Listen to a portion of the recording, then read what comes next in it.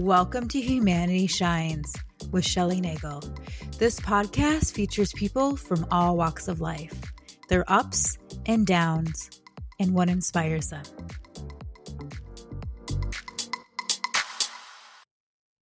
Today, we have Jake Lauckern joining us from New York. He's a singer and hairstylist. All the love the great romantics had, sing you a song that ain't half bad, but that ain't enough for you. And I could run across the world and bring you the sun, look in your eyes one on one, but that ain't enough for you. I wanted to ask you about your love for music. What drew you to music as a child? Actually, what drew me to music was, I would say, my grandma. She would play Strauss in the car on the way down to like long trips to North Carolina. We used to go to North Carolina all the time. She had like a little vacation house down there, so we used to go there in the summer or like spring break or whenever we could. And she would play Strauss, and so actually I started listening to Strauss. And that was my first love of music, was Strauss. Like no words or anything. I just like loved it. And that's kind of where I wanted that. Like even like it was just so theatrical to me. Like just the music alone, like very cinematic and everything. And it just made me really excited. And I think I was like 4 when I loved that. And then she played Celine Dion for me. And that was when I started to love music, actually. And about how old were you when you first heard Celine? Like 5. 5. I think I was like 5 years old. Yeah, I want to say I was like 5. That's awesome. Say. Yeah. Did you start, after listening to her, did you start singing the songs that she sang? Or yes, I did. Yeah, I started singing what's that one? That one that she had in the 90s. It was like from Titanic. Because You Loved Me. Because You Loved Me. No, that one too, but Because You Loved Me was a big one that I would sing all the time. Awesome. And then so you started singing, grandma inspired that. And then what were some of your first performances that, kind of led to your music career? My first performances was, so my piano teacher, I took piano lessons, and my piano teacher wanted me to sing with the song that I was playing with the piano. And so I did that. And she was like, well, wait a minute. I actually think that we should kind of focus on your vocals, and maybe you should sing more, and you can sing at the recitals instead of play the piano. Cause we used to have like mini recitals, like for our family to come see our progress and everything. So then I sang at the recitals, and then from the recitals, I had a couple of people there that were like, hey, could you sing at like our Christmas parties or whatever? Oh. So I started to go into that. And then from that, then like locally, people just started asking me to sing places for them, like at restaurants or like at parties or like just like small events and stuff like that, or private events or like house party, whatever. It was mainly dinners and like formal stuff for like the town, And then I was asked to sing the Star Spangled Banner at some of the football games here and the wrestling games, and then I started to do competitions for fun. Like it was like started to compete. It was kind of like a sport in a way. Wow. What kind of competitions, or what were they called? One was Colgate Country Showdown. I know that. And then and I actually won that one. Well, I won like the first, like you have to go into one round in order to make the next one. Right. And it's like a regional thing. So I won the regional. But and then there was one at the fair. Like the state fair in New York? The state fair. Yeah, the state fair in New York. Yep. There was one there that I did a couple. I think I did it almost every, like 3 summers in a row. But yeah, so there's competitions here and there. So many I can't really remember. And it was kind of fun because then you would meet other people that were singing and that kind of had the same love for singing as me. And you get like a lot of exposure with like the local newspapers and stuff like that. So then you would get more jobs out of that. So that was kind of cool. And did you get paid for these events that you were doing? I did. Yeah. That's I would great. get paid. I mean, yeah. Yeah, it depended. Like I sometimes would do them for free or something, but then people might I think it was my brother that was like, stop doing these for free. Like, Your brother, so yeah, then so then I did stop doing them for free. So I was like, okay, I'll get paid for them. So like that's I would get great. like, for like almost $100 an hour, really, you That's know? great. Yeah. So you did that, and then you auditioned for American Idol. Hmm. What was that experience like? Well, so I actually, um, right before American Idol, I had a competition there was somebody that wanted to sign me at the competition, but I said, well, I'm actually going to be auditioning for American Idol, so I kind of want to call you back and see, like, kind of weigh my options, because I thought Mhm. maybe if I get on American Idol, there's TV exposure and stuff. Right. So I went for the audition. It was very long. It was like a 16 to 20-hour day of just like basically just it lines, sitting in Hmm. line. Hmm. And then I sang for like three producers, and they moved me on to the next round. And there was like four producer rounds that you had to go through, and they were Hmm. like, why don't you come back tomorrow to meet with the producers, and then Paula, Randy, and Simon. So I met with the producers right before I was about to go on to Randy, Paula, and Simon, and they were like, honestly, last season we had David Archuleta, and you just remind us too much of him, and we're trying to go a different route this season. Like, we don't want to Right. have like a repeat character on here. Right. So, but we do think you would be a really good fit for this band that is that's being auditioned, or what is it, that's being casted. Right. Um, Created yeah, the being ensemble. Yeah. exactly. And they were like, he was the manager of 98 Degrees and Jessica Simpson, and I just think it would be a really good route for you. I was Okay. like, okay, maybe I'll try it out. And I had no dancing experience whatsoever, like, at all.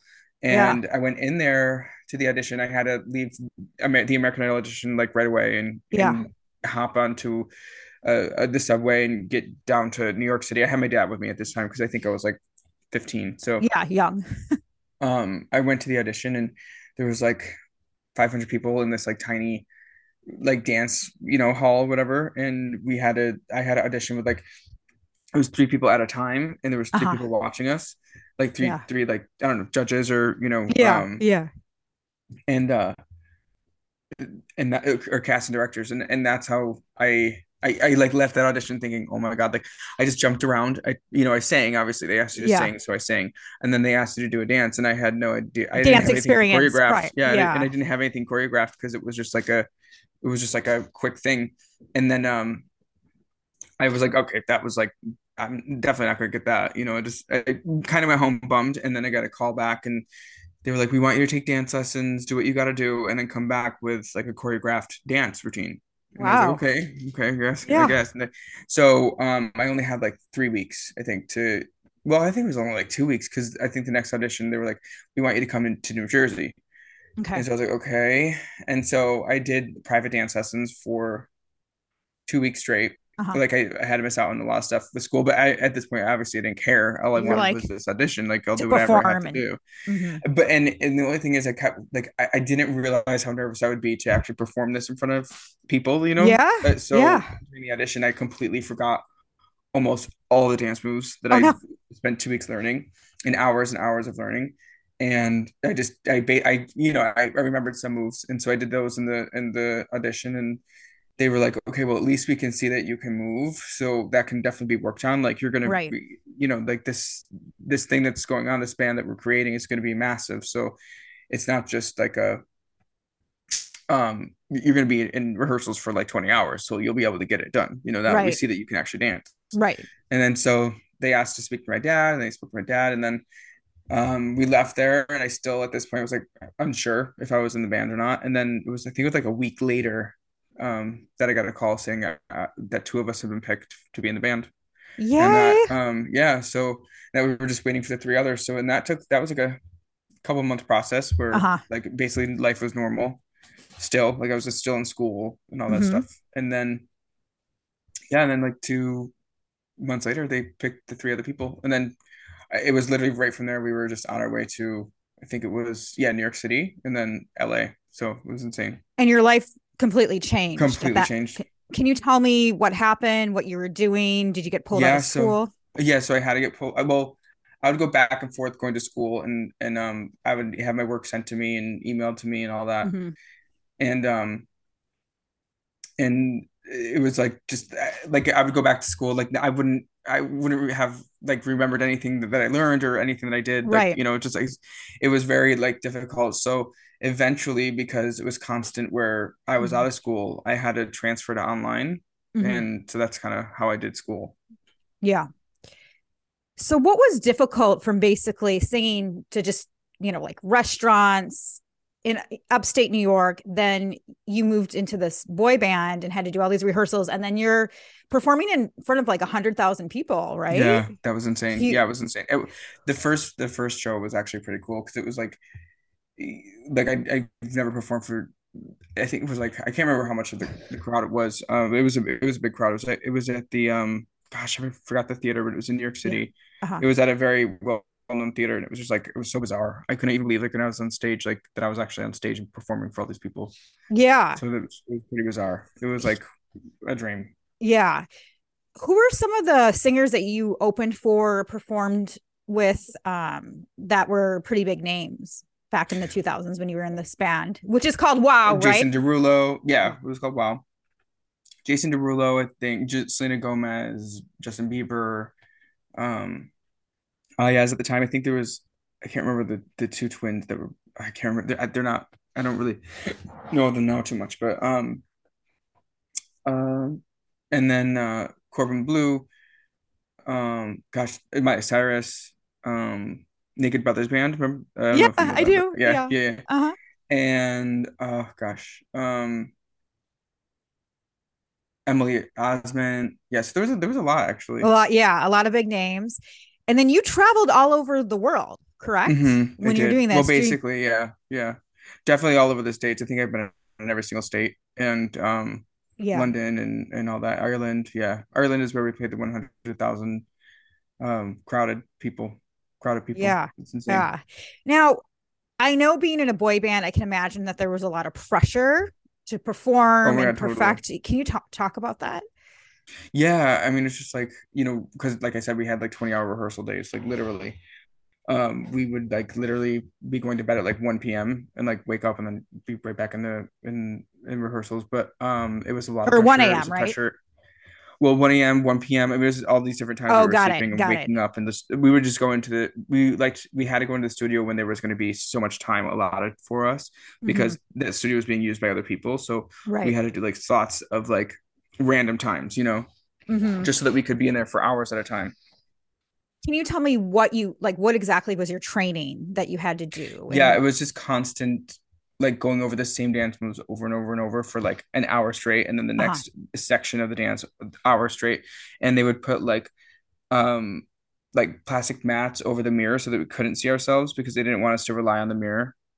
So then Oh, eventually, interesting. yeah, Okay. yeah. So eventually we were able to then see ourselves just so that we could practice our face moves and everything like that, and just what we would look like after the song was over with. So, and yeah, so it was really bizarre.